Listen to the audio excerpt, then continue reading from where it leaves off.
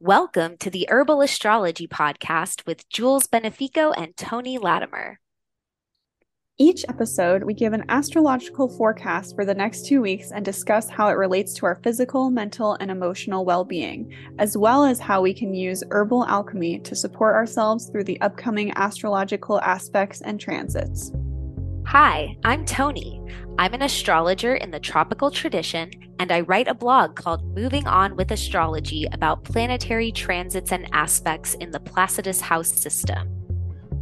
Hi, I'm Jules. I'm a clinical herbalist and transformation coach who weaves medical astrology, alchemy, and shadow work into my practice and courses, and I mentor herbalists and other healers to become empowered and confident practitioners.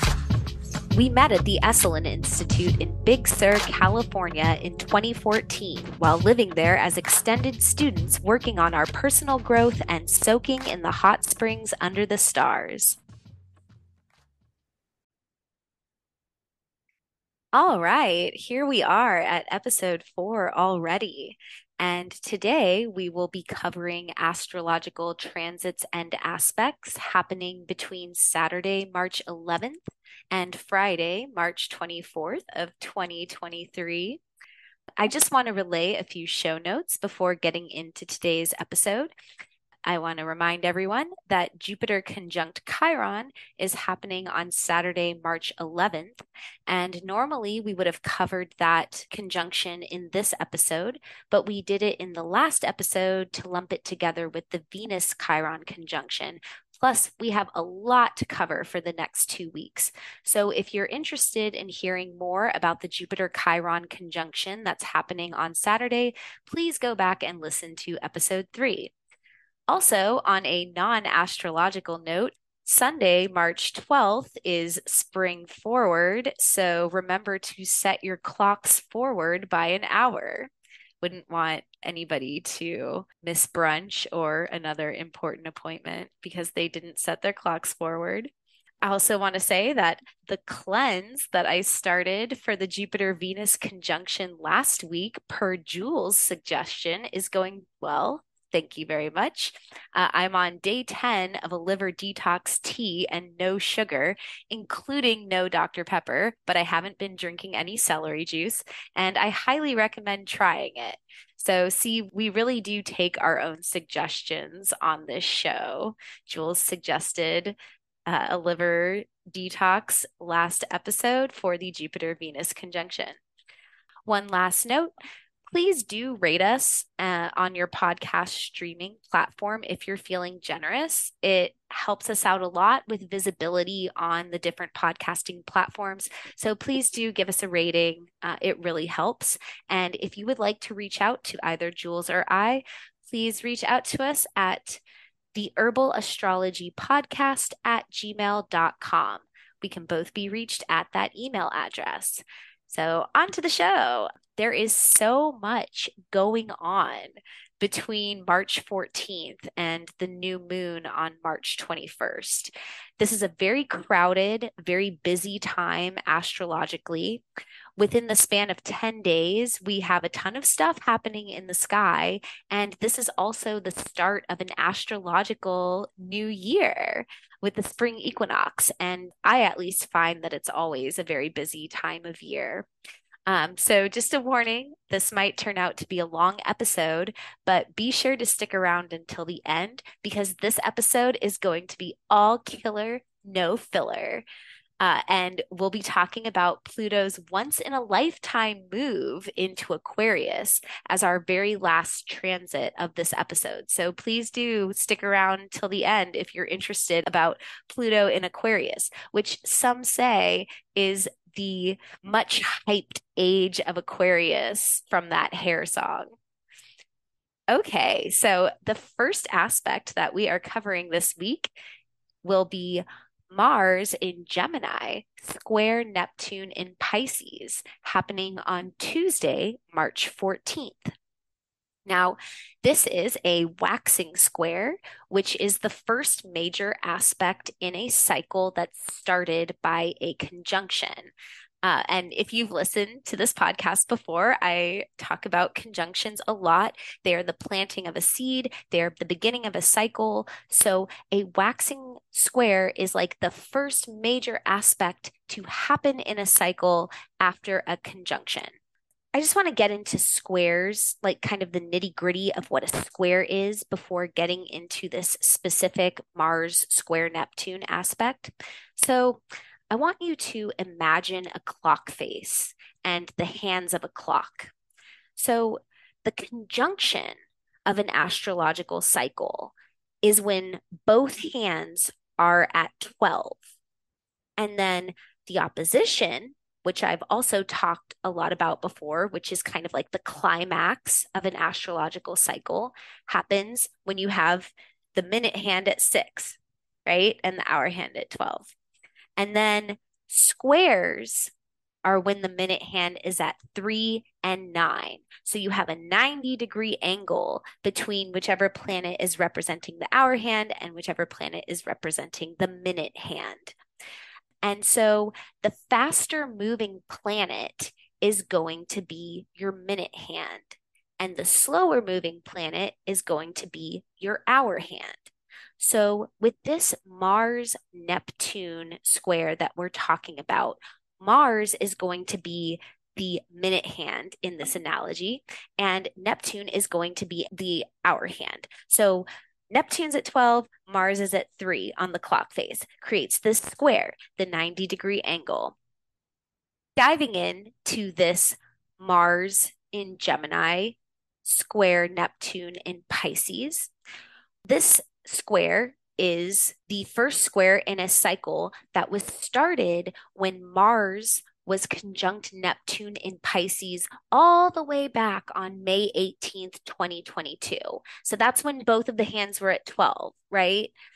So Mars is now at 3 o'clock on the clock face. It's setting the pace for this cycle. It is ahead of Neptune. It's moving away from Neptune on the chart, and it's currently 90 degrees away to form this square. And because this is the first square in this Mars Neptune cycle following their conjunction last year, it is a waxing square. So think about a moon cycle. You have a conjunction at the new moon between the sun and the moon. And then the first quarter moon is a waxing quarter. It's a waxing square. So that's what we have here. Mars is forming a waxing square with Neptune. Now, to me, a square always represents a challenge. And if Mars is involved, a Mars square always represents a conflict. Not all challenges are conflicts, but all conflicts are challenges. So not all squares are Mars squares, but all Mars squares are squares. To bring Neptune into the discussion, think about what Mars plus Neptune means together. This is motivation behind visionary creativity, motivation to seek altered states, motivation to bring your vision into reality. This is the drive behind our dreams to dream big, to bring the biggest thing that we can possibly imagine into reality. So, this square, this Mars Neptune square that's happening on March 14th, is the first challenge, the first bump in the road related to whatever was started by that Mars Neptune conjunction on May 18th of last year. It's the first bump in the road to this cycle of like bringing a vision into reality.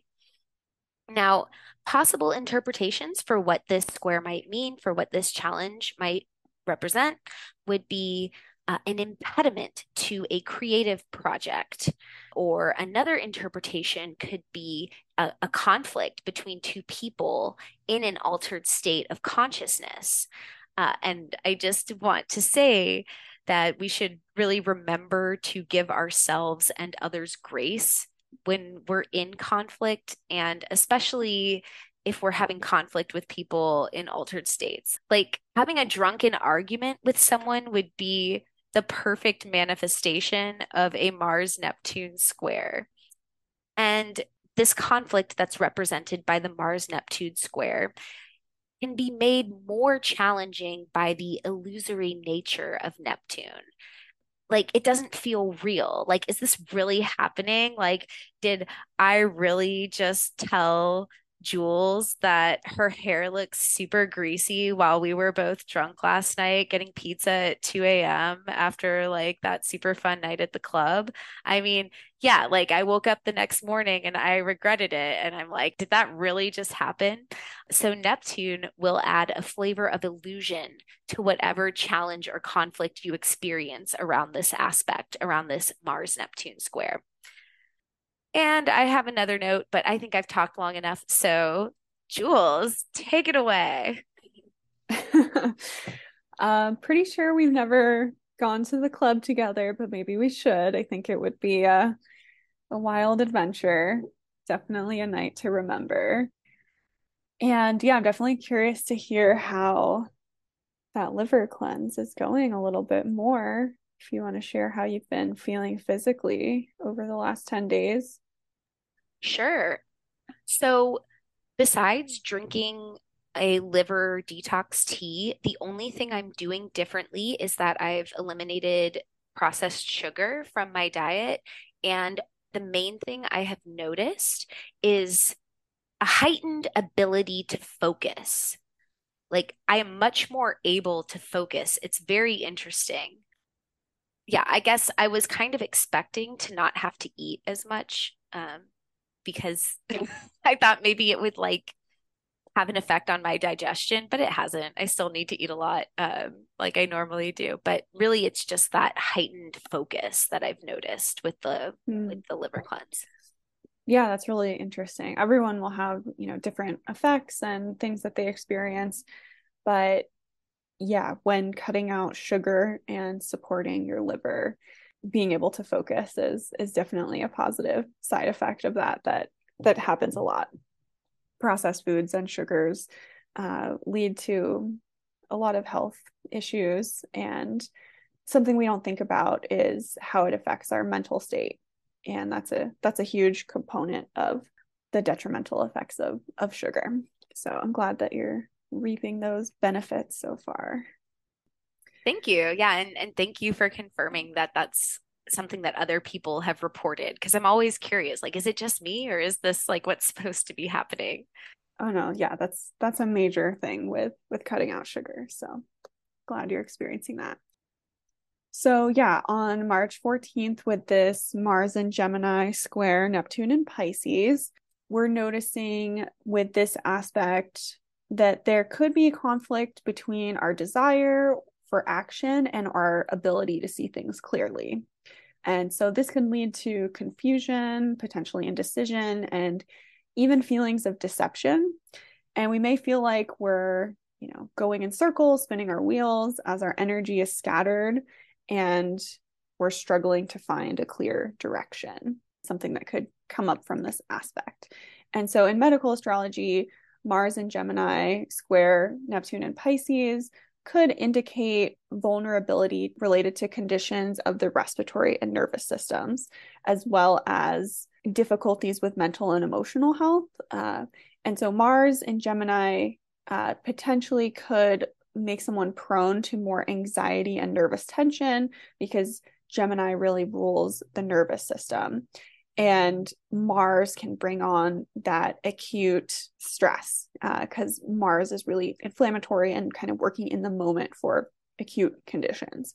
While Neptune and Pisces can heighten sensitivity and increase our risk of escapism or substance abuse, because Pisces has a tendency toward addictive behaviors potentially, or being a little bit out of this world in a way. So the feeling of wanting to escape can come up. So the square aspect between these two planets can potentially exacerbate these tendencies, and that could lead to more stress and potentially insomnia or other nervous system disorders. So, on a physical level, Mars and Gemini will also rule the lungs, because Gemini not only rules the nervous system, but the respiratory system as well. While Neptune in Pisces is associated with excess fatigue as well as lymphatic congestion because Pisces has a lot to do with lymph movement and the immune system.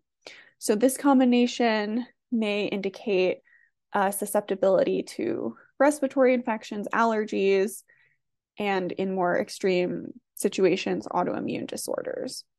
And so we're getting into spring. Allergies are more likely because there's going to be pollen in the air. So it's, not totally wild to think that allergies could be exacerbated a little bit during this season. So it's something to be mindful of. The herb that I'm recommending for this is violet. The Latin name is Viola odorata.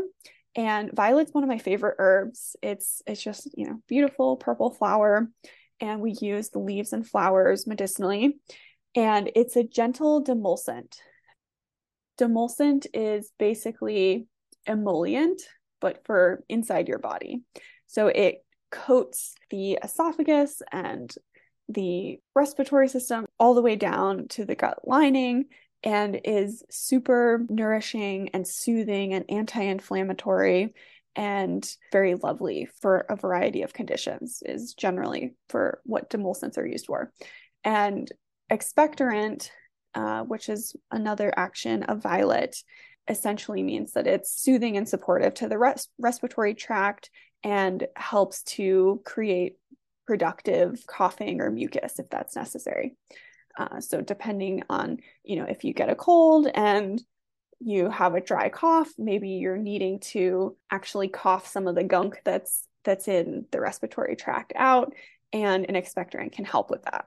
So violet is a gentle demulcent and expectorant, and it's super cooling and soothing to the respiratory tract overall. And the flowers are really rich in vitamin C and antioxidants. And violet is actually one of my favorite lymphatics. It's not as talked about as much as, cleavers or chickweed or some of the other lymphatics, but it is a really lovely lymphatic. It has an affinity for breast health.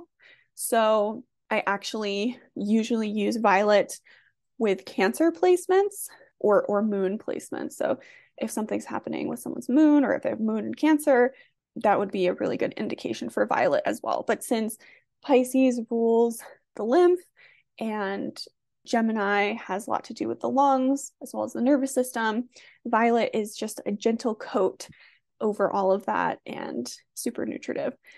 So I think it would be the perfect choice for this aspect. And energetically, violet has a lot to do with love and sweetness and bringing a sense of self-love in states of confusion or lack of creativity, as well as overwhelm. So I think it would be a really lovely ally in a tea form, or you can even add it to a salt scrub, would be really lovely. So yeah, that's a little bit about that. Beautiful. Actually, there was something that I really want you to repeat that you said at the very beginning of your analysis. Conflict between something and something. There's a conflict between our desire for action and our ability to see things clearly. Yes. I don't know why that just like that hit me hard. Conflict between desire for action and the ability to see things clearly. Yeah, for me, that happens often where I'm wanting to have action. I want to have movement. I want to get something done, but I have a lack of clarity or I'm not sure where I'm going or what I want. And so when we're unclear about our direction, it's really hard to make actionable steps to move forward. And if you do make an actionable step to move forward in that state of mind, there's like a huge possibility of making a misstep, you know? Like I never want to Yeah. be like someone to counsel anyone against action, but like having clarity before taking action is a healthy prerequisite. I think. Like having clarity is a healthy prerequisite for action. Like even if there's something you really want to do, if you're not super clear on at least like the potential consequences of your actions, beneficial or harmful, then maybe it's best not to make a move. Yeah. And just being mindful. And if you're not clear on what you want or how to move forward, just taking a pause and looking inward until you gain a sense of that clarity.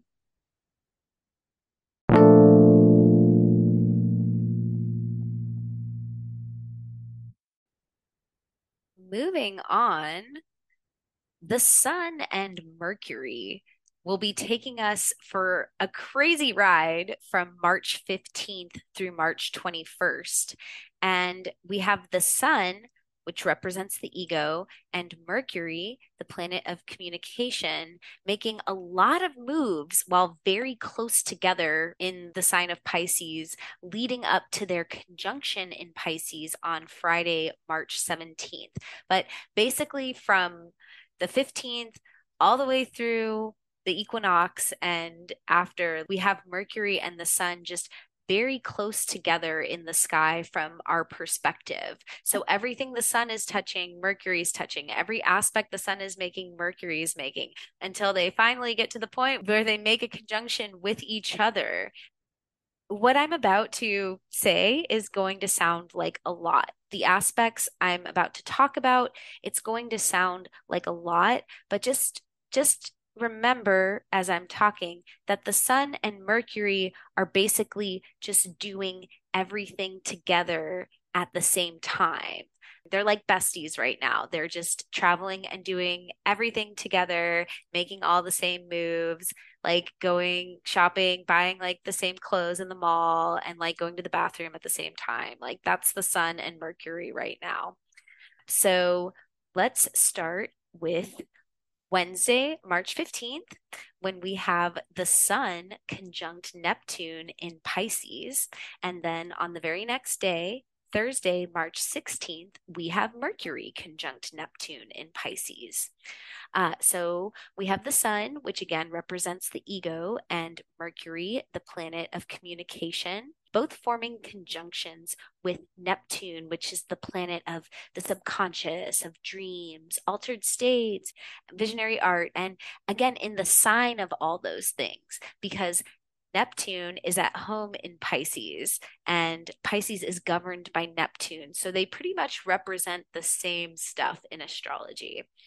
So we have the ego and the planet of communication conjunct Neptune in Pisces, and this is perfect for the birth of new creative, new visionary ideas that could turn into projects down the line if you put the work behind turning the ideas into projects. And these ideas could also get weird because Neptune will be adding like a little sprinkling of illusion as it's wont to do. So we could be talking about abstraction, like conceptual art projects, or even in like a not cool sense, you could get unclear communication happening here. Like you can't quite, you're in a conversation and you can't quite figure out what the other person is trying to say because Mercury is just like drowning in this Neptune Pisces energy. And then also on Thursday, March 16th, which like put a pin in March 16th because there is just like a ton of stuff happening. So on March 16th, in addition to that, Mercury conjunct Neptune in Pisces, we also have the Sun in Pisces square Mars in Gemini. And then later that same day, we also have Mercury in Pisces square Mars in Gemini. So again, just a really big day where there's going to be a lot of focus on the Sun, Mercury, Mars, and Neptune. It's a big stew, and we're going to try to like suss out some themes from this, but honestly, it sounds like chaos. So, to talk about the squares a little, the Sun in Pisces square Mars in Gemini, and Mercury in Pisces square Mars in Gemini, these are waning squares. So, earlier, when I talked about Mars forming a square with Neptune, we were talking about a waxing square or the first square in astrological cycle. So the Sun and Mercury are forming waning squares with Mars on the 16th. They'll be at the 9 o'clock on the clock face, coming toward Mars at 12. So this square, as opposed to the square talked about earlier, which represents the first challenge in an astrological cycle, this square represents the final challenge in an astrological cycle. So you have your conjunction, which is like the seed planting, the beginning of a cycle. Your waxing square, the first square, which is the first challenge in the cycle. The opposition, which is the culmination, the climax of a cycle, the bearing of fruit from those seeds you planted. And then finally, you have the waning square, which is the final challenge in the cycle. And that's where the Sun and Mercury are going to be coming up on March 16th in relationship to Mars. And I would say look out for explosive or tricky communication because again, we have the Sun and Mercury in Pisces, and Pisces, like Neptune, tends to sprinkle a little bit of magical illusion onto anything that passes through it. Just to take all of this together, like trying to build a centralized theme, we have Mars in Gemini trying to like motivate us in an air sign, Gemini, right? And then we have like 90 degrees behind it, we have the Sun, Mercury, and Neptune all hanging out in La La Land, like disconnected from reality, like Pisces land, which is also beautiful, right? Because it's where like brilliant, inspired ideas come from. The Sun and Mercury and Neptune all just want to like chill in this creative water sign, and Mars is over here in Gemini, like, let's go.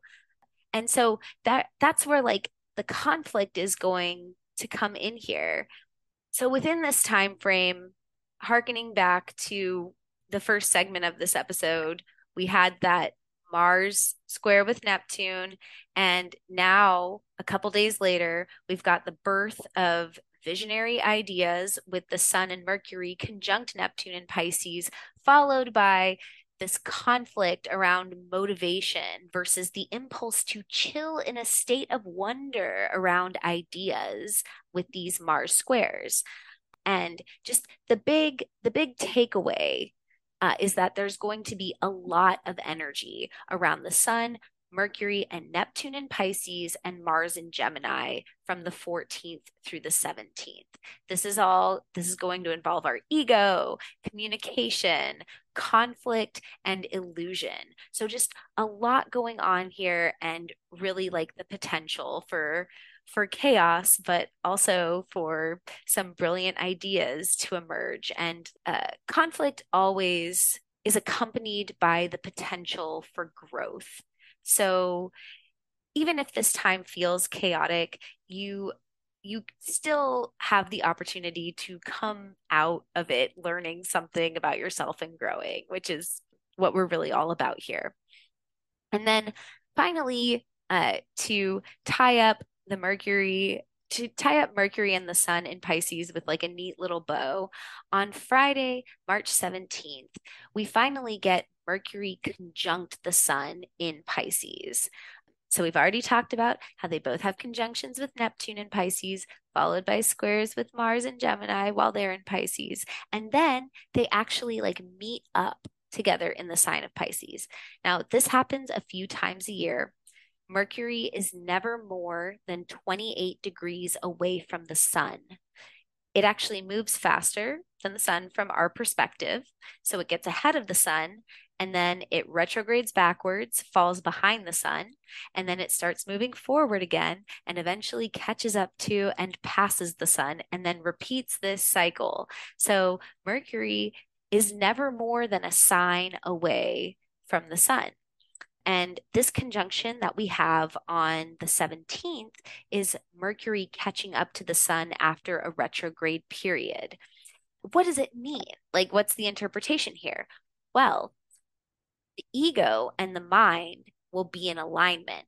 And this is the clarity that we will need after the creative inspiration that we got from the sun and then Mercury conjunct Neptune in Pisces, and then the conflict that followed that resulted from the square with Mars in Gemini. So, like this Friday, March 17th, after a few days of crazy chaos, we finally get the clarity of the ego and the mind coming together. And I think that this has the potential, this Friday, March 17th has the potential to be a day of feeling inspired if you're really tapped in. So, like the potential for big inspiration on this day. I think I've confused everyone enough with that monologue. So, Jules, I'm going to hand it over to you. Thank you, Tony. I think you did a good job of dividing everything out and explaining it. So thank you. Yes, this is a lot to talk about in one segment. Lots happening with the sun and Mercury. So I'll start with March 15th when the sun is conjunct with Neptune and Pisces. And so this will bring overall heightened states of sensitivity. And this has some positives and negatives. On the positive side, it will enhance, for those that are into the woo woo stuff, it will enhance psychic abilities. It'll help us tap into our relationship with Source a little bit easier and help us access our intuition. But on the downside, you may feel overwhelmed, psychically fragile, and very drained. So, this is a really great day to make art of any kind, thinking outside the box, letting your hands guide you. I really like making sigils, and I think that this would work well with the energy of the sun and Neptune because it's basically a really sweet and easy way to make something creative while also planting a seed of intention. And talking about sigils would take a really long time. So I just recommend, Googling it if you don't know much about sigil making for right now. And maybe on another episode, I can go a little bit deeper into that. March 16th, there's a lot going on, like Tony mentioned. And first, we have Mercury conjunct Neptune and Pisces, which will show a communication between dreams and imagination with intellect and clarity. So I see this being potent for those interested in dream work. And leave a journal and a pen next to your bed so that you can jot down notes from your dreams right when you wake up. And during this conjunction, you'll have a little bit more wherewithal to learn and gain an understanding of your dreams, which can be helpful for processing and gaining a deeper understanding of ourselves. This placement can also lead to enhanced sensitivity to medications and interactions with drugs. So, from the medical astrology perspective, it's important to be mindful of that. So, for any herbalist who's listening, who's dispensing medicine on March 16th, just be extra mindful of your clients' medications that they might be on and potential for contraindications. So, just wanted to add that little disclaimer. And then the Sun in Pisces square Mars in Gemini can potentially bring tension to creative pursuits and a feeling of restlessness. The Sun in Pisces is a very sensitive and empathetic placement, while Mars in Gemini is more assertive and action oriented. So, this square aspect between them can create a sense of tension between those qualities where people may struggle to assert themselves while also maybe struggling to be attuned to other people's emotions. And then physically, with that, it can look like weakened immune function, digestive irritation, and a rise in mental health complaints. Next, we have Mercury in Pisces square Mars in Gemini. And I like to think of this as possibly the most passive aggressive aspect because Pisces is associated with passive behavior, while Gemini can be associated with aggression. So the square aspect between Mercury and Mars can create tension between these qualities, leading people to express their frustration or anger in a more passive aggressive way. So, being mindful of this and working on compassionate yet direct communication can be helpful. Mental agitation maybe a little bit more likely here, as well as a propensity to be unclear with our words, saying, like all these things too much is a little bit more on the table. It's not a great day to give a speech, record a class, record a podcast. So being mindful of that there. And the last thing here is Mercury conjunct Sun in Pisces on March 17th. So this is a really great aspect for creatives who are looking to get their point across more effectively. If you've been wanting to share your ideas with the world, March 17th may be a really great day to express your vision and be received well. On the flip side of that, this conjunction can bring an inclination towards some addictive patterns and potential to kind of spiral downward if you're not properly tending to your well-being. One way that this can be addressed of an activity that could be potentially supportive is doing visualization in meditation. So to help kind of visualize and create the reality that you're seeking in that moment could just be one tool. So for all of these Mercury placements over a short period, I'm recommending working with lavender. So lavender is associated with Mercury and it's really widely accessible. Everyone knows lavender. Most people really love the smell. It's certainly an ally for me. So lavender is associated with mental acuity, deeper understanding, and enhancement with communication, just like Mercury. So it holds a plethora of medicinal uses. Lavender provides a deep sense of calm, and the tea or essential oil is used for a variety of things. So sleep support, insomnia. It's also an anxiolytic, meaning that it relaxes and calms the nervous system. It is also an analgesic, which means that it's pain relieving, and this is topically as well as internally. It's antiseptic, so really great as a first aid ally for cuts, burns, wounds. It's really soothing to burns. Lavender hydrosol or essential oil is great to have in your kitchen or to take with you on trips if you get a little burn. It's very helpful. So with all of these Mercury aspects and so many Pisces placements, mental confusion can be on the horizon over these few days. So lavender is a really easy way to support yourself, get a good night of rest, bring you back down to earth and feeling reconnected. Excellent. I was wondering when lavender was going to come up, and I think this is like the perfect time amongst all of these chaotic aspects, or like it's not that the aspects are chaotic, but just the chaos of so much happening within a short period and the planets that are involved. I think lavender is a perfect choice. I also love the idea of dream journaling. I'm just curious, have you ever like successfully been able to have a dream journaling practice yourself?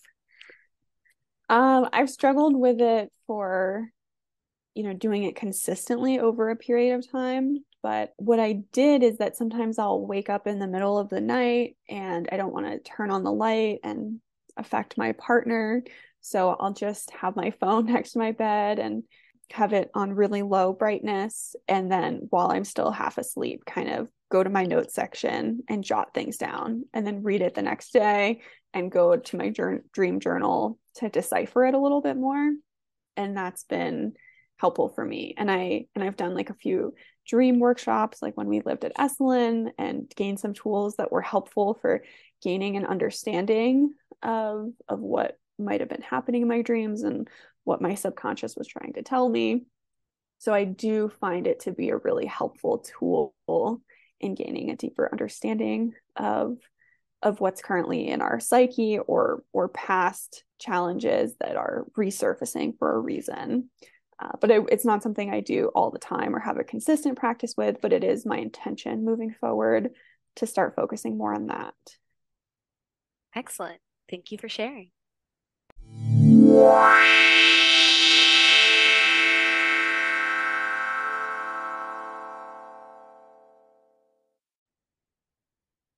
Okay, so after talking about all of that chaos happening with the sun and Mercury, leading up to their conjunction on the 17th.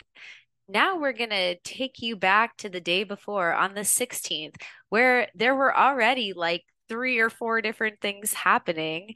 And I'm telling you, Thursday, March 16th is going to be cray cray because, in addition to Mercury conjunct Neptune, the Sun square Mars, and Mercury square Mars, we have Venus in Aries square Pluto in Capricorn. And this is a waxing square at 29 degrees and 52 minutes Capricorn. We are almost in Aquarius with Pluto, baby. And that is happening at the end of this episode. So stick around to hear about Pluto in Aquarius because I love seeing how close to the end of Pluto in Capricorn we are. Okay, so getting back to this aspect, Venus in Aries square Pluto in Capricorn. This is a waxing square. So, again, the first square that happens in an astrological cycle after a conjunction. And this square is going to represent a challenge related to the death of a love or a passion, because we have Venus, which is the planet that represents our passions and the things we love, square Pluto in a cycle, really, with Pluto, which is the planet of death and transformation. And really, death is just a transformation, right? So, this cycle could represent the death of a relationship you have to something or someone you love, not their death. Like, I don't want you to think that I'm saying that someone you love is going to die. This is the end of something that you love or are passionate about. And this is the first challenging aspect in an already challenging cycle. So, this cycle started when Venus was conjunct Pluto on January 1st. And like, what a crazy way to start the new year, right? With like the beginning of a cycle of death and transformation of one of your loves or passions. So just look out that day. Like, this might be the first day that you really notice the end. The end of your relationship to this thing or this person, this hobby, this passion that you love. So, you know, be very gentle with yourself when you're thinking about this aspect. And it's happening again, like it's happening on a day when there's so much else happening that you may not even notice that this is like the beginning of the end of something or like the first noticeable sign of the beginning of the end. It's not easy to talk about this like Venus Pluto cycle because, like, don't we all just wish that our relationships to the things we love could go on forever? But they don't, just like everything, impermanence. Okay. And then less than 3 hours after this Venus square with Pluto, Venus moves into the sign of Taurus. And this is a happy transit. This is really exciting. This is Venus in her home space. So Venus will be in Taurus from March 16th. Is this from Thursday, March 16th until April 11th Eastern Time or April 10th Pacific Time. And this transit is just its essence is sensuality. Like there is so much sensuality that comes with Venus transiting Taurus. And now is really the time to treat yourself, show yourself some love. I would say, especially on March 24th, when the moon will be conjunct Venus in Taurus, that will be a very nice day to get sensual with yourself or with someone that you love or have warm, fuzzy feelings toward. This transit, Venus through Taurus, will be really Venus feeling herself. Like, that that Beyonce and Nicki Minaj song. I'm feeling myself. I'm feeling myself. I'm feeling my, yeah, like that is super Venus in Taurus energy. If you have your sun, moon, Venus, Mars, or Jupiter in Taurus, this is going to be an extra good, extra sensual time for you, especially those days when Venus makes a conjunction with the planet you have in Taurus. So look out for those special, extra sensual days. Eat the foods you love, get a massage, snuggle under a weighted blanket in front of a fire. This transit is the height of hedonism, and it really makes me think of Hedonism Bot on Futurama when he's like, Jumbe, the chocolate icing. Oh my, yes, and he's got his servant like rubbing chocolate icing on his golden belly. So, yeah, Venus and Taurus, treat yourself. Yeah, I definitely don't know that reference, but thanks for sharing. Uh, How have you not seen every episode of I Futurama? think You're I've a seen bad one or millennial. two. I think I've Bad seen one or two. millennial. It just never resonated with me. I watched a lot of Family Guy, but Futurama was not for me. Sorry. Your East Coast is showing. I'm sure there's plenty of East Coast people who watched Futurama. Okay, so I didn't really prepare anything to talk about Venus and Aries square Pluto and Capricorn because we're just going to talk so much about Pluto moving into Aquarius a little bit later. So just left that to Tony. But Venus moving into Taurus is definitely a fun aspect in a lot of ways because Venus in Taurus, it's strongest and most comfortable in this expression. So Venus in Taurus is definitely going to be, like Tony was saying, a lot about indulging, experiencing pleasure. Sensory experiences will be elevated, and this can manifest as love of food, art, music, or other sensory pleasures. So that's kind of like more on the positive side, the sensuality, the pleasure seeking. And then on the other side of it, Taurus is very much related to material possessions and materialism. So Venus in Taurus is no exception of that. And this transit may bring more of a desire for luxury and comfort, might be drawn to more beautiful things like jewelry, clothing, art. So if you've been really wanting to kind of splurge on like a really beautiful outfit or an art piece, you're more likely to do it during this transit. The other nice thing about Venus and Taurus is that this is a very like stable and loyal transit.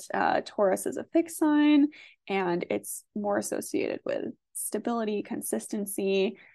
So for those, in relationships, they might feel with the Venus and Taurus more stable in the people that they're dating, which is always a nice thing. That security, feels good. So in medical astrology, Venus is associated with the throat, the neck, lymph, as well as the skin. And Venus and Taurus could potentially bring greater sensitivity to these areas. And so the throat would be a big one because Taurus is also associated with the throat. So could be prone to more issues with the throat, like sore throat or laryngitis, things like that. And also during this transit, because Taurus is a fixed sign, we could be holding tension more in our throat area. And it's really important to just, attune our energy to that. Maybe do throat chakra meditations to just kind of open the throat and release tension there because tension can really be held there, which can affect communication. Other issues that we could potentially see are dental problems. Taurus is associated with the teeth and jaw, and people during this time in Venus and Taurus could be prone to more dental issues, like cavities or tooth decay. The other thing that we might see during this transit, people might be more prone to allergies and sensitivities to beauty products and fragrances. I know for myself, I'm always very sensitive to those things because they can be endocrine disruptors, and it's just synthetic materials oftentimes in unnatural beauty products. And this could, for those who might be more used to using beauty products and bath products that they're not super aware of the ingredients, just might more likely be have a skin reaction or a rash or something like that. On the positive note, this is also one of the best transits of the year for beauty, for just like feeling yourself. So lips might look a little bit more voluptuous, hair can be thicker and fuller. It's a really good opportunity to just get dressed up, put on a little bit of makeup if that's your thing, and let your beautiful self be seen by the world. So I think it's pretty obvious the herb that I choose for Venus and Taurus, and that is rose. Definitely one of my favorite herbs as well. I love drinking rose in tea because it feels very luxurious, but I also use rose oil. I pretty much use rose in every form because it's so soft and sweet and loving and sensual. And so rose can really promote a sense of calm and relaxation and connection to other people. It can be inspiring and loving. It really is stimulating to the senses, and has been, used with cultures all over the world, and is really wonderful with divination and magic work. And it is just a very high vibration plant, which is why it's used for love, which is, the highest vibration of all. So physically, something people might not know about rose is it's a gentle astringent, it's anti-inflammatory, it has a lot of antioxidants, so it's used topically a lot for skin issues. So if one of those rashes or something comes up, like I mentioned, rose can actually be a really gentle, supportive, cooling agent to help that, as long as it's real rose. And roses are expensive, so if you're getting, a product that is $5 or $10 that has rose in it, then you can almost guarantee it's synthetic rose, and that's not going to help your issue. So using, rose infused oil, or the pure rose absolute or essential oil that's been diluted in an oil, or if it's a hydrosol, those can be really supportive. And so roses can also be helpful for sore throats. Like I mentioned, rose petals have anti-inflammatory and cooling properties, and is really soothing and can support the irritation with the throat if that's something that comes up. And they're also astringent, so that can help tone and tighten the tissues. Yeah, so I recommend making a tea or using roses in pretty much any form. They're pretty much the best herb, and I'm sure I'll talk about them more moving forward. I knew you were going to talk about rose for this transit, so glad you can talk about it. It is like a beautiful herb. Glad you can hype it up. And when you were saying that like Venus and Taurus could relate to like tooth decay, mouth issues, it made me think like all of the hedonists out there, like eating their chocolate truffles and their chocolate frosting that they're rubbing on their bellies or whatever. The ways in which we treat ourselves can also cause harm to ourselves. So, brush your Exactly. teeth after you eat your chocolate frosting off your lover's stomach, okay? Yeah, definitely. And that's the thing about Venus and Jupiter, which are the benefics in medical astrology. They're, generally positive, but there can always be too much of a good thing. So when we exacerbate, and an example of that is Venus and Taurus, because that's like double Venus energy, double kind of sloth materialism energy, and that can lead to people eating lots of extra sugar, indulging. The perfect example of Venus in Taurus is Parks and Recreation, Donna, and why can't I remember Aziz Ansari's character's name? It'll come to me in a moment and I'll feel embarrassed because Parks and Rec is my favorite show ever. Oh, Tom Haverford, of course. Okay, so Tom Haverford and Donna, their whole thing is treat yourself day, where they go and do a million things of like going to the spa, going shopping. And every time they're going to buy something, it's like, should I do it? And then the other one's like, treat yourself. And so they just like probably spend thousands of dollars in one day treating themselves to luxurious things and fancy meals. And that is quintessential Venus and Taurus energy. So just be mindful of that. Or maybe you just want to lean into it and treat yourself. I don't know.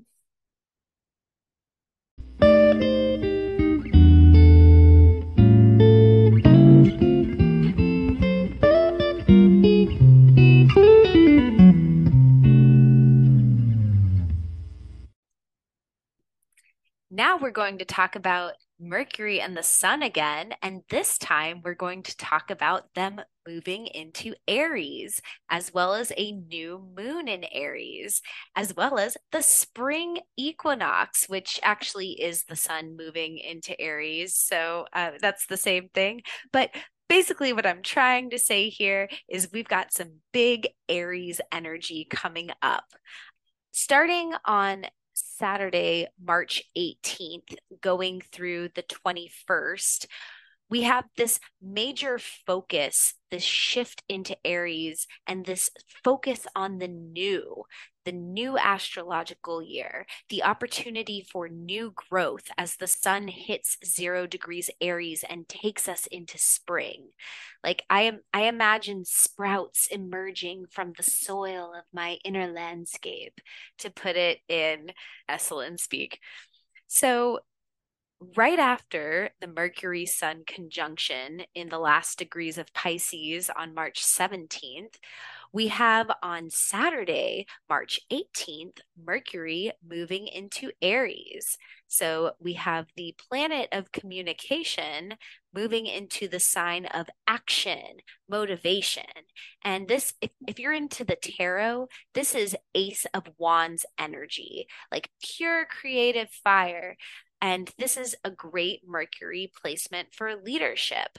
It's going to be a great time to speak up and to say what's necessary to put a plan into motion or to forward your motives, your goals, put some motivational energy into your goals, or just, advocate for yourself. Use your voice to advocate for yourself with this Mercury moving into Aries. Again, this is a transit of action, active communication. And then on Monday, March 20th, we have the sun moving into Aries for the spring equinox. All right, and that will be happening at 5:24 p.m. Eastern Time or 2:24 p.m. Pacific Time, if you like to know the exact moment to celebrate our transition into a new season. So this is the start of a new astrological year, and the sun is also going to be moving into this sign, this season of motivation and action and leadership. And actually, the sun in Aries makes me think about that verse in the song High Hopes, which is sung by Frank Sinatra. And pardon me, I'm going to sing it if you'll just bear with me.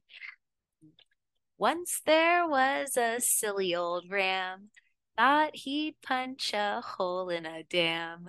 No one could make that ram scram. He kept butting that dam. Like, does everyone know that song, High Hopes? Because we've got high hopes, but that verse in that song like perfectly encapsulates Aries energy to me. The ram is just going to keep on butting the dam. Like that's what we're doing. That's what we're here to do this time of year is take action and like really hit the ground running for the astrological new year to bring whatever dreams we had back in Pisces season that we want to bring into reality in this coming year. Like hit the ground running, energy behind it, really just keep like button that dam. this is Aries energy. This is the energy of perseverance, of motivation. And people who are born with their sun in Aries make really great leaders if they have cultivated empathy and can lead without knocking others down. So just make sure, that in this time, in this season of like motivation and action, that you are remembering to have empathy for the people around you, to check in with the people around you, to make sure that you are not stepping all over them and their feelings and their boundaries to get what you're working toward. And Jules actually has a lot more than I do to say about the equinox. So before we get to that, I do just want to comment very quickly on the new moon in Aries that is happening the day after the spring equinox. This is happening on Tuesday, March 21st. And like I've said a couple of episodes, 2 or 3 episodes already, the new moon is a conjunction. So this is seed planting. You're planting your seeds, planting your intentions for the next 29.5-day lunar cycle. And an interesting note, we will actually have 2 new moons in Aries. The second is going to be on Thursday, April 20th, my time, happy 420, or Wednesday, April 19th, Jules's time. And this is not just a new moon. That new moon is going to be a total solar eclipse in some parts of the world. So that we'll be talking about on a future episode. But just for now, I think it's very interesting that we have 2 new moons in Aries this coming Sun in Aries season. I know Jules has a lot to say about the equinox, so take it away, Jules. Thank you, Tony. Okay, so not going to get too much into Mercury in Aries, and my focus is mostly on the spring equinox because, as a witch, the equinoxes and solstices and the Wheel of the Year holidays are important to me and are potent astrological days as well.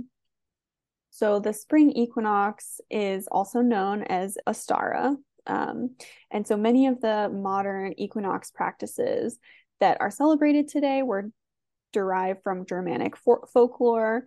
And so Ostara is the Anglo-Saxon goddess of fertility, spring, renewal, and fruitfulness. And she's often associated with rabbits, eggs, and the full moon. And the Old English name for her is Eostre. And so Eostre, kind of similar word to Ostara, it was later adapted by the Christian church for the festival of Easter. It's spelled similarly, so it's Eostre, and that later became Easter. Easter incorporates a number of symbols from Ostara celebrations, like rabbits and eggs and whatnot.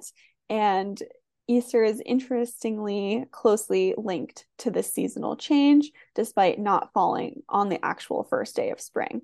Easter is observed on the full moon following the spring equinox and is determined by the Jewish lunar calendar. And as a result, taking into consideration the equinox and the moon, Easter and the Jewish spring festival of Passover embody 2 aspects of spring's astrology. So I just find that really interesting that a lot of religious holidays are also around this time and actually derived from pagan holidays, which I'm sure many of them would not like to admit to. There's also a few other holidays around this time of year, with the spring equinox is also the Persian New Year festival as well. And so that's a secular holiday where friends and family get together and have celebratory feasts. Many feature eggs as well as fresh green herbs. And there's, traditions for spring cleaning and new beginnings. And then there is the Holi celebration of colors in India, celebrating the victory over good and evil, which is represented by the end of winter and the start of spring. For those of you who don't know much about the equinox, the day and night are in equilibrium that day, and it's a time of finding balance and harmony, and also the beginning of the astrological new year. So it's a time of new beginnings and kind of like a fresh start, this place of balance and inner harmony where we can start fresh and set our intentions, plant our seeds to grow and begin to blossom during the spring and summer. So it's a pretty, happy, festive holiday. So, with other symbolism during this time, we see eggs and seeds being a big part of the symbolism because they contain that potential and promise for new life and new opportunities to grow. And, in the spring, seeds are being sown and many animals are being impregnated. The earth is really fertile and we're on the precipice of more abundance. And in some cultures, eggs are seen as a vessel in which the entire universe resides. Sometimes that's called the cosmic egg. And people see the eggs as this perfect balance of dark and light, masculine and feminine. Some people see the yolk as the sun and the egg white as the moon.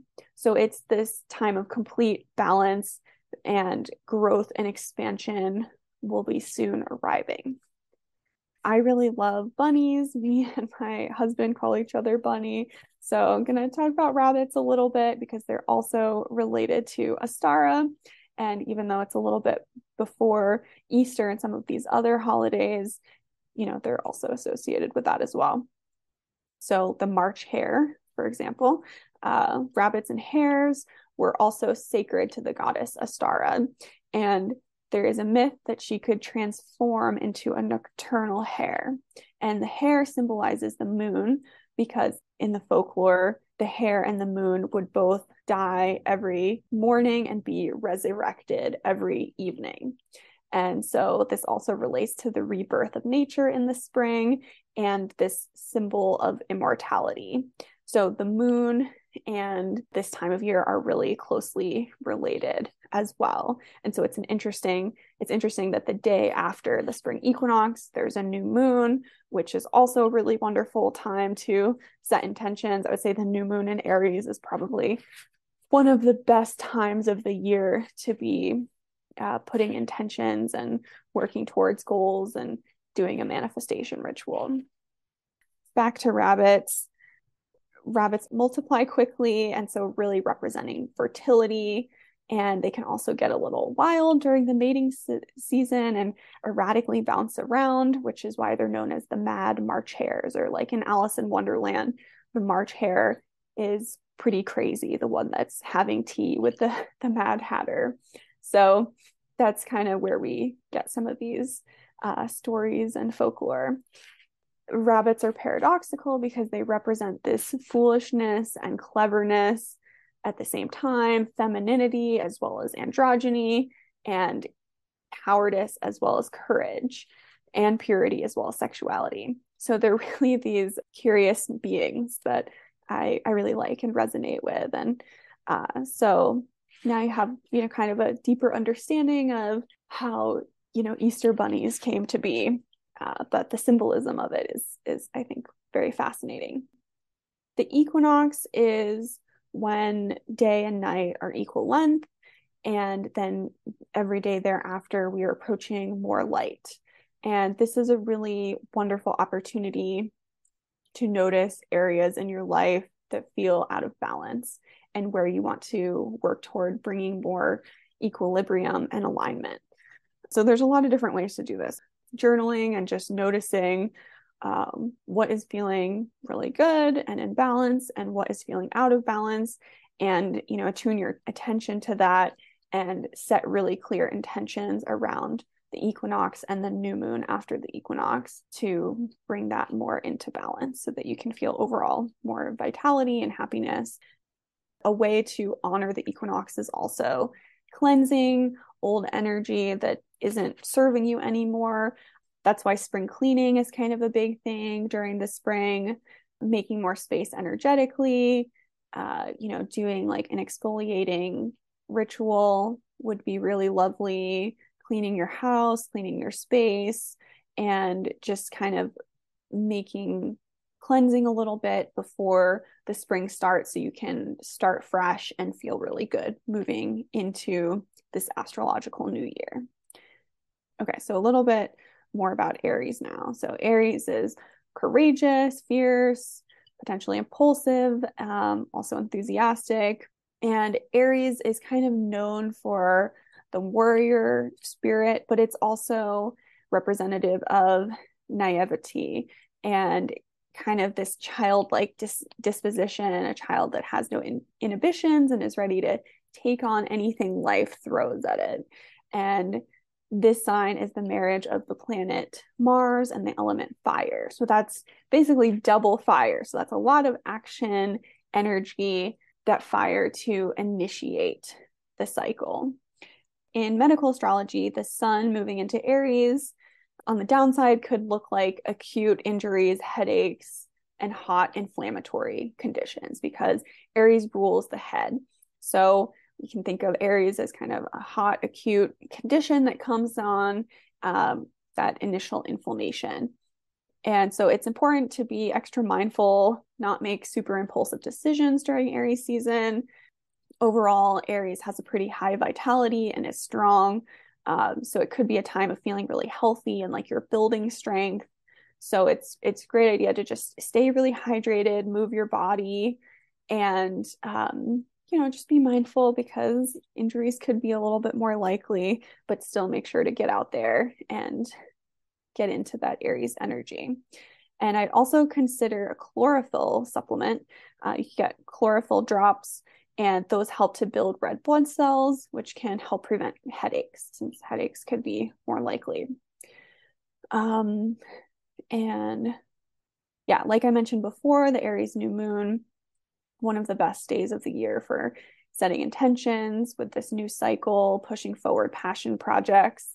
But physically, when the moon is in Aries, we could be more likely to be nauseous or have an acidic stomach, which are pretty common for this. So make sure to cool yourself down with demulcent herbs. I talked a little bit about demulcent earlier.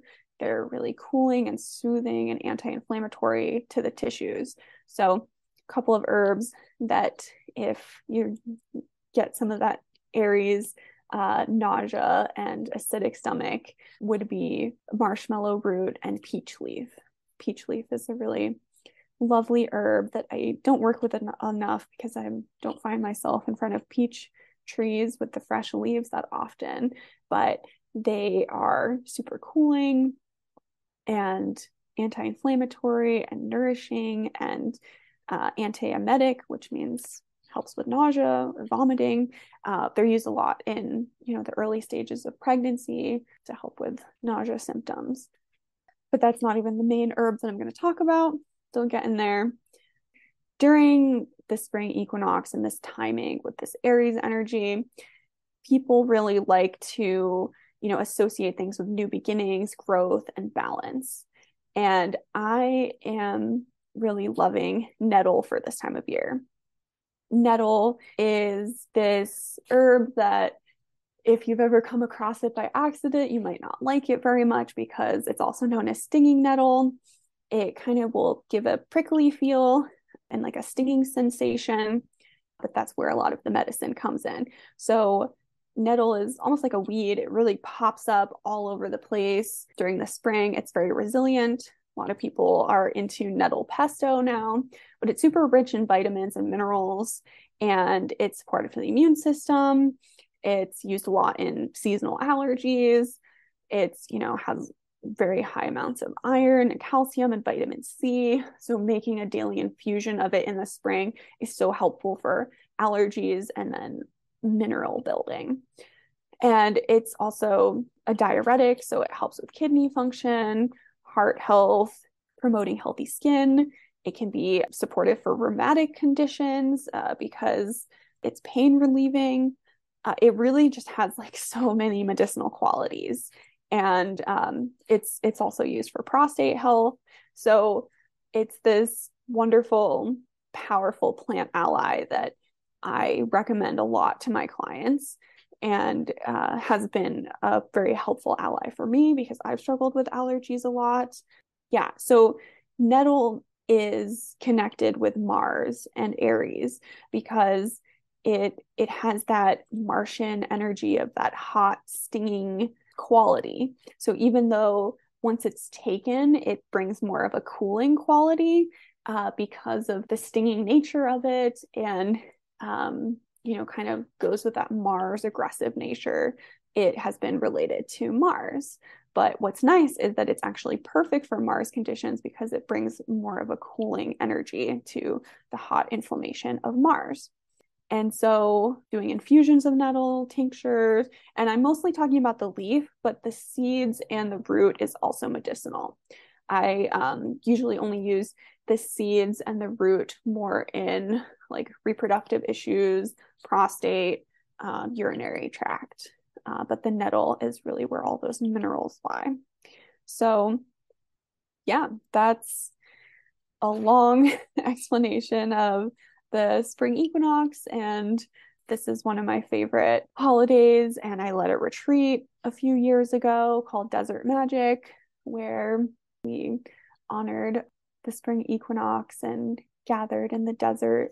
And it was a really beautiful, magical experience. So if you have more questions about how to celebrate or ritual suggestions, feel free to email me. Thank you, Jules, for such a thorough and beautiful download about the mythology and symbolism of Easter and the equinox. I really enjoyed that. And yes, she and her husband Casey do call each other Bunny, and it's really hard not to vomit every time I hear them do it. But no, they are a super adorable couple, but they actually do that. Also, you mentioned peach leaf. I've never, oh, I'm sorry. Do you want to respond to that? No, most people have a similar reaction. They either think it's really cute or, I guess, gross. But, I like pet names. It's fun. It was interesting to hear you talk about peach leaf because I've never heard of that used as an herb before. So that was surprising. Yeah. Uh, it's not one that I've worked with extensively, but I have a couple of times, and I know some herbalists that work with it pretty often, and it's just super cooling and soothing. And there's not a lot of herbs that are helpful for nausea. It's basically like ginger, chamomile, peppermint, and peach leaf. And ginger is oftentimes the go-to during pregnancy.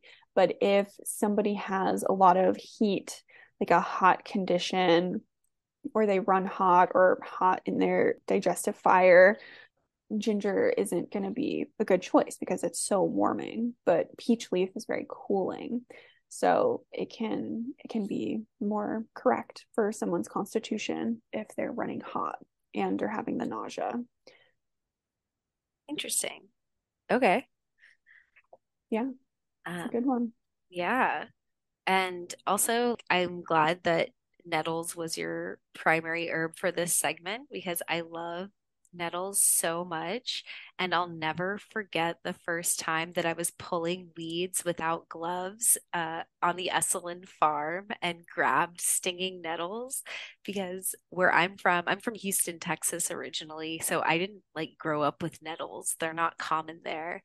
And I grabbed it and was just like, holy crap, why are there bees stinging my hands right now? Um, and then yeah, and then like I feel a special connection to that herb. And like later on, when I was living in San Francisco, I harvested it from Golden Gate Park in the spring to make nettle soup out of. And it's so great. So go out and harvest yourself some stinging nettles for spring and just make sure you wear gloves. Yeah, definitely be mindful of how you do it because the stings can be no joke. But it's funny, the first time I met Nettle was also at Esalen on a hike in the canyon. And I, walked by it and I was like, why does my leg hurt now? And I was all confused. So it was a cool learning experience. I had never known nettles as well, but it is such a powerful ally. And, a lot of herbs, I'm not always pro, wild harvesting. There can be a lot of downsides to that, which I can get into more maybe in another episode. But weeds are really good to forage and wildcraft because usually they're not wanted there. So something that's a weed that is really proliferates, it's great to harvest those. And nettle is super abundant, especially on the West Coast.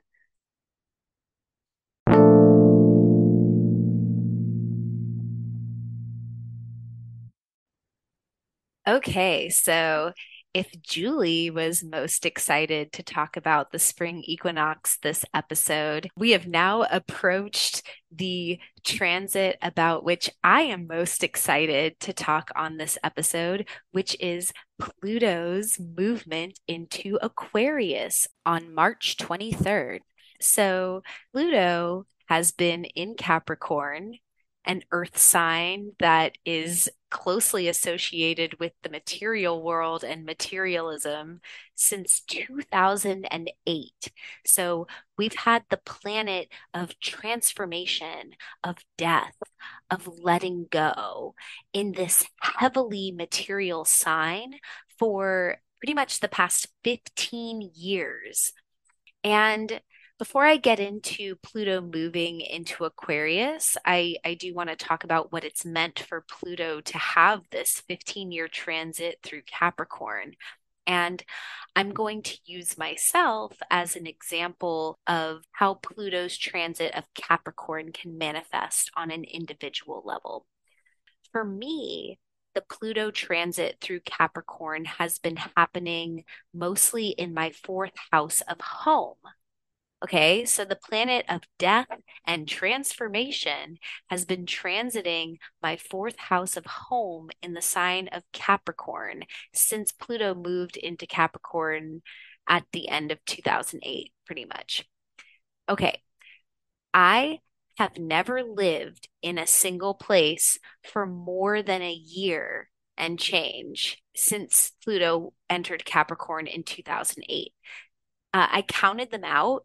I have moved 16 times in the past 14 years since Pluto went into Capricorn. No stable material home, my home constantly transforming and changing shape and location. So it's like the perfect manifestation of of Pluto, the planet of death and transformation, moving through the heavy material sign of Capricorn.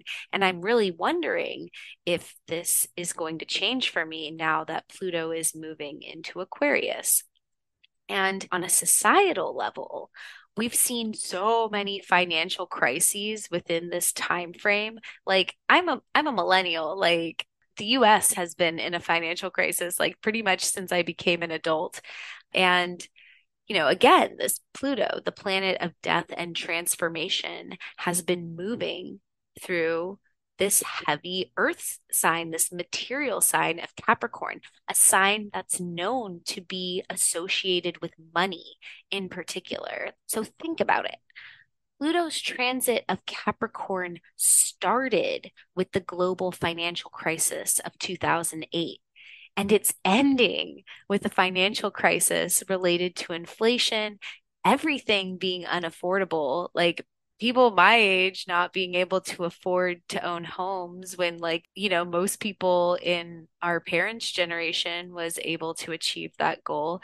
It's like a very palpable transit. Like you can see the evidence of Pluto and Capricorn everywhere.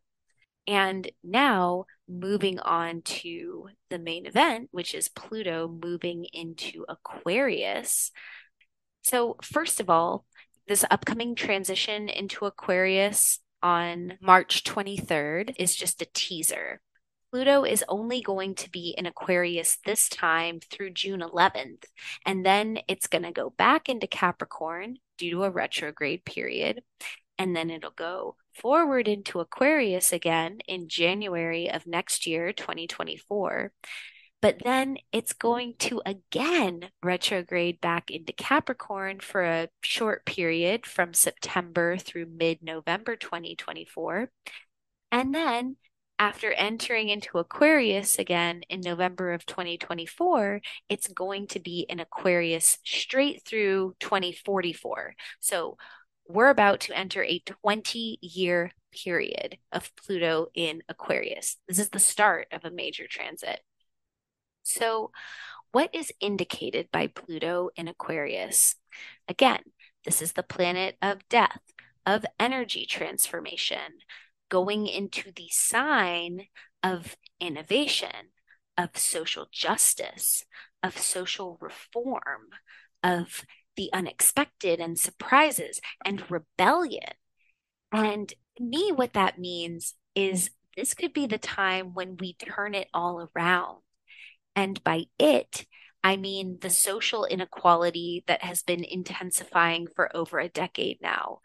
After the last 15 years or so of Pluto in Capricorn and crazy transformations in the material slash financial world, starting with the 2008 global financial crisis, all the way up through the current global state of financial crisis, this could be the moment that we as a society transform the way we think about class structure, about social welfare, about whether people deserve a guaranteed quality of life, so that we can finally start addressing the damage we've done to our host planet, which is like the real issue here. But like nobody's going to be able to focus on that until we improve the quality of life enough for everybody to be able to like put attention toward that issue. And I just can't stop thinking about how this transit of Pluto into Aquarius indicates massive social reform and how it is guaranteed to include a struggle because Pluto is involved. Old ideology has to die before a new ideology can be birthed and put into practice. The old has to die to make way for the new. So, um, just historically, the last time that Pluto was in Aquarius was from 1777 to 1797. And during that time period, the world experienced both the American and the French revolutions. So that was like the death of the old governments, government taking a new form, democracy, like as we know it in its current form, what we experience today. Like that was born out of the last Pluto in Aquarius period. And those revolutions were bloody and there was a lot of death that had to occur in order for like this new system of government to emerge. Like these Pluto transits through Aquarius, these revolutions aren't easy peasy lemon squeezy. It's not just you wake up one day and a system is transformed. And then before that Pluto and Aquarius period from 1777 to 1797, we had Pluto in Aquarius from 1532 to 1533. And that was when Henry VIII established the Church of England in 1532. That was when John Calvin started the Protestant Reformation in 1532 in France. And even Martin Luther, although he's like the original theological rebel. And although he wrote the 95 Theses in 1517, his influence did extend into Pluto in Aquarius, including his publication of the Lutheran Bible in 1534. So again, we see like the death of the old, and this time it was like church structure. So like the death of the churches that were in power in order for a new church to emerge, for like this religious authority to take a new form. Nothing truly dies, people. Like government doesn't truly die, it takes new form. Religion never truly dies, it just takes a new form. And that is what is indicated by this Pluto transit through Aquarius is the taking of that new form. So yeah, we're about to enter a 20-year period of reform and revolution. And on a societal level, this is going to mean death to old power structures and the birth of the new. I just want to read a text that I sent to Jules before we recorded this episode because I think it like perfectly encapsulates my own feeling better than I could script it out. So I wrote to her, I'm excited, but also kind of scared. It's like a guaranteed time of revolution in some way or another. Like if before it was the British colonial government and before that the Catholic Church that we revolted against, I think this time it's going to be the corporate overlords like Amazon that we rebel against, especially thinking about how Amazon is about to have its Saturn return in Pisces, which we talked about last episode. This is going to be wild.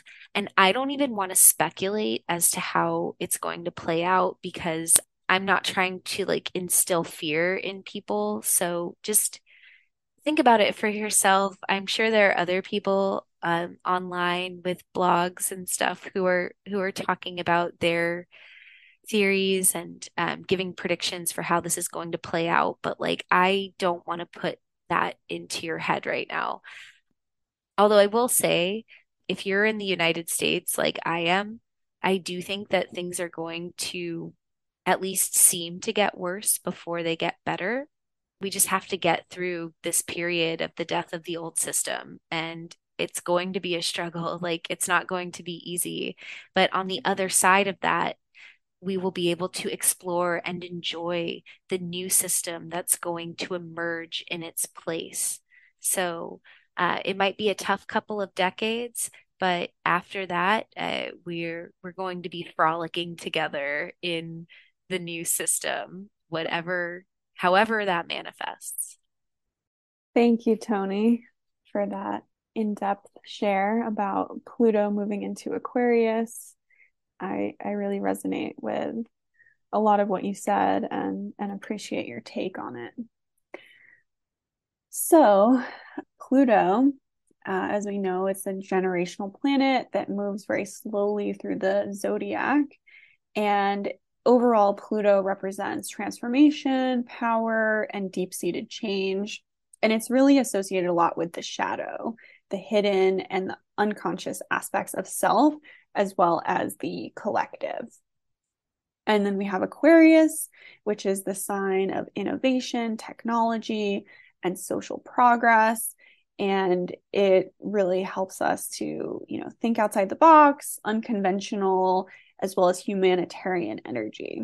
So I agree with Tony that I think that it's, potential for some kind of revolution, big change to happen. And it may seem scary at first, but I think eventually it will lead to something really positive. And there could be some upheaval, but I think there will also be a lot of great innovation and progress over the next 20 years. One of the big things is like something that's really important to me is shadow work. And so for those of you who may not be familiar with the shadow or that term, the term was coined by Swiss psychologist Carl Jung. And the shadow is like the parts of ourself that we might hide or push away or not even know about, kind of blind spots. And they actually hold the secrets and the answers to a lot of what we want to know, to our healing process. And there's Pluto also has to do with the collective psyche, the collective shadow. And so with Pluto moving into Aquarius, and Aquarius being this rebellious sign of freedom and action and social progress, I think that hopefully the collective psyche shadow is coming more to the forefront, and there will be, a greater emphasis on social justice and equality and healing those cultural wounds. And, we'll see transformative change, especially in society, humanity, progress, and a lot with social justice. That's what I'm hoping for. I think that there will be some uproar and some challenges with that, but people are, fighting for what they believe in, and that's what we need to continue doing. So, in medical astrology, Pluto is associated with the processes of elimination, transformation, and regeneration in the body. So, all of the, excretory organs and whatnot. And Aquarius is associated with circulation, nervous system, as well as the ankles and calves. And so, Pluto in Aquarius can indicate changes physically within circulation, nerve health, and ankle health. So with Pluto in Aquarius, again, I don't want to scare anybody, and this stuff isn't definitely going to happen or anything like that. It's just possibilities based on what we know about Pluto. Pluto rules radiation, poisoning, nuclear war, resistant bacteria. So kind of scary stuff. Pluto's the most, I guess, intense planet when it comes to that. But also, it's the planet that we know the least about because it was, discovered not that long ago. So we don't fully have like a deep understanding of how it reacts in the body. But from what we do know, it's kind of those deeper, more intense issues, especially surrounding collective rather than just individual. When Pluto is moving into Aquarius, there could be more of a likelihood for some uprising and anarchy. So I wouldn't be surprised if there are some pretty crazy events moving forward and major collective shifts over the next 20 years. And again, that's not to scare anybody or even make predictions. Like, I definitely think this is going to happen. But based on what we know and the state of the world right now, I think that it's a possibility. So overall, I think physically with our health, what we really want to be doing is looking at our shadow and processing and moving through the deep-seated trauma that is held in our bodies. Dream work can be helpful for this, but like going to therapy, really looking within and not projecting. If we want to have collective transformation and growth and create the beautiful world we know is possible, we have to start with that individual healing. And that doesn't mean it needs to be done alone. It could be done in a group. Group settings can be really beautiful ways of doing it, but it's going to be important to look within and move through those past hurts so that we're not projecting all over each other.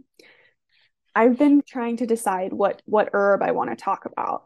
There's a lot of different herbs that I could talk about, but really I think the best to mention is not an herb, it's actually a fungus, and that would be psilocybin mushrooms. And so psilocybin can help us tap into the unknown, the unseen, but also the true feelings that are within us. It can help us tap into deep inner knowing and gain an understanding of where we've been and where we're going.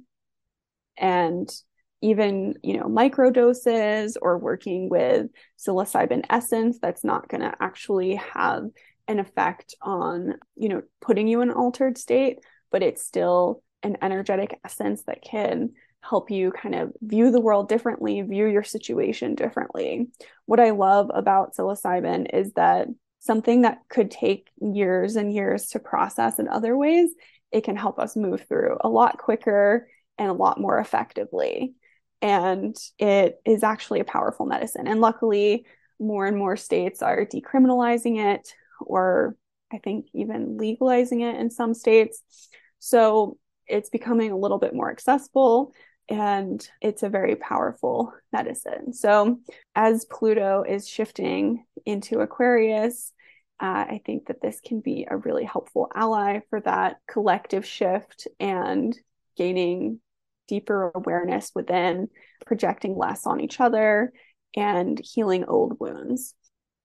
There's also a lot of research going into the use of psilocybin for mood disorders and PTSD and other mental health challenges, including depression, which we could see over this time period with Pluto in Aquarius. So yeah, I think it would be really supportive for those that feel comfortable with it. Excellent. Thanks, Jules. You know how much I love my psychedelics, so I'm so happy you brought psilocybin mushrooms into our discussion of natural substances you can work with to support yourself through these astrological transits. Because honestly, man, if the whole world started taking psilocybin mushrooms, we'd get through this period of revolution like a whole lot more smoothly. I just feel like there would be less violent conflict if everyone got some psilocybin in their system. And I also want to thank you for bringing Carl Jung into the discussion because that man really understood how we walk through reality as like monkeys with consciousness. And I really hope I get the chance someday to go back to school and study Jungian analysis. But for now, we can just bring him into the podcast. But yeah, great man, great work. Yeah, agreed. Definitely a pioneer within psychology and the depth psychology aspects of yeah, moving through trauma in a different way and incorporating alchemy. And, he was just a witch, basically, a scientific witch who was like incorporating the esoteric, the magical with science, which is, I think, what both of us are trying to do, incorporating the ethereal and the magical with also, the scientific uses of plants and how they work. And I don't usually lump, psychedelics in with herbal medicine. And so when people use the term plant medicine and they're talking about ayahuasca or other things, I don't love that terminology, even though yes, it is a natural form of medicine from the earth. It's kind of, I think of it as a different category, but I think of all of them, psilocybin is probably the most accessible. And because it can be taken in microdoses, as well as like I made a mushroom essence recently. And so that again is just working with it energetically. You're not getting any of the psychoactive components, but it can still slowly support shifting our narrative and helping us to change our mind, like Michael Pollan says in his book, like How to Change Your Mind, work with the substance. So for those who want an educated white man to tell them what to do if they're not willing to listen to natives and elders from all different parts of the world, and they need that scientific research of a well educated figure from the standard system, you can always look at Michael Pollan. And that's no shade to him. He's great. Love him.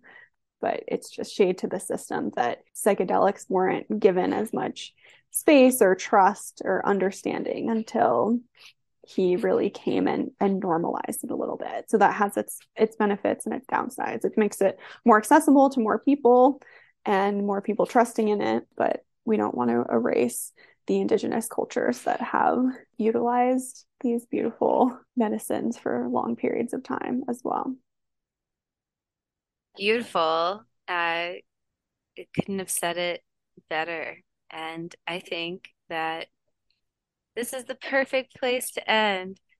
Thank you. If you're still with us, thank you so much. This turned out to be a really long episode, but if you listened, you know there's a lot happening right now.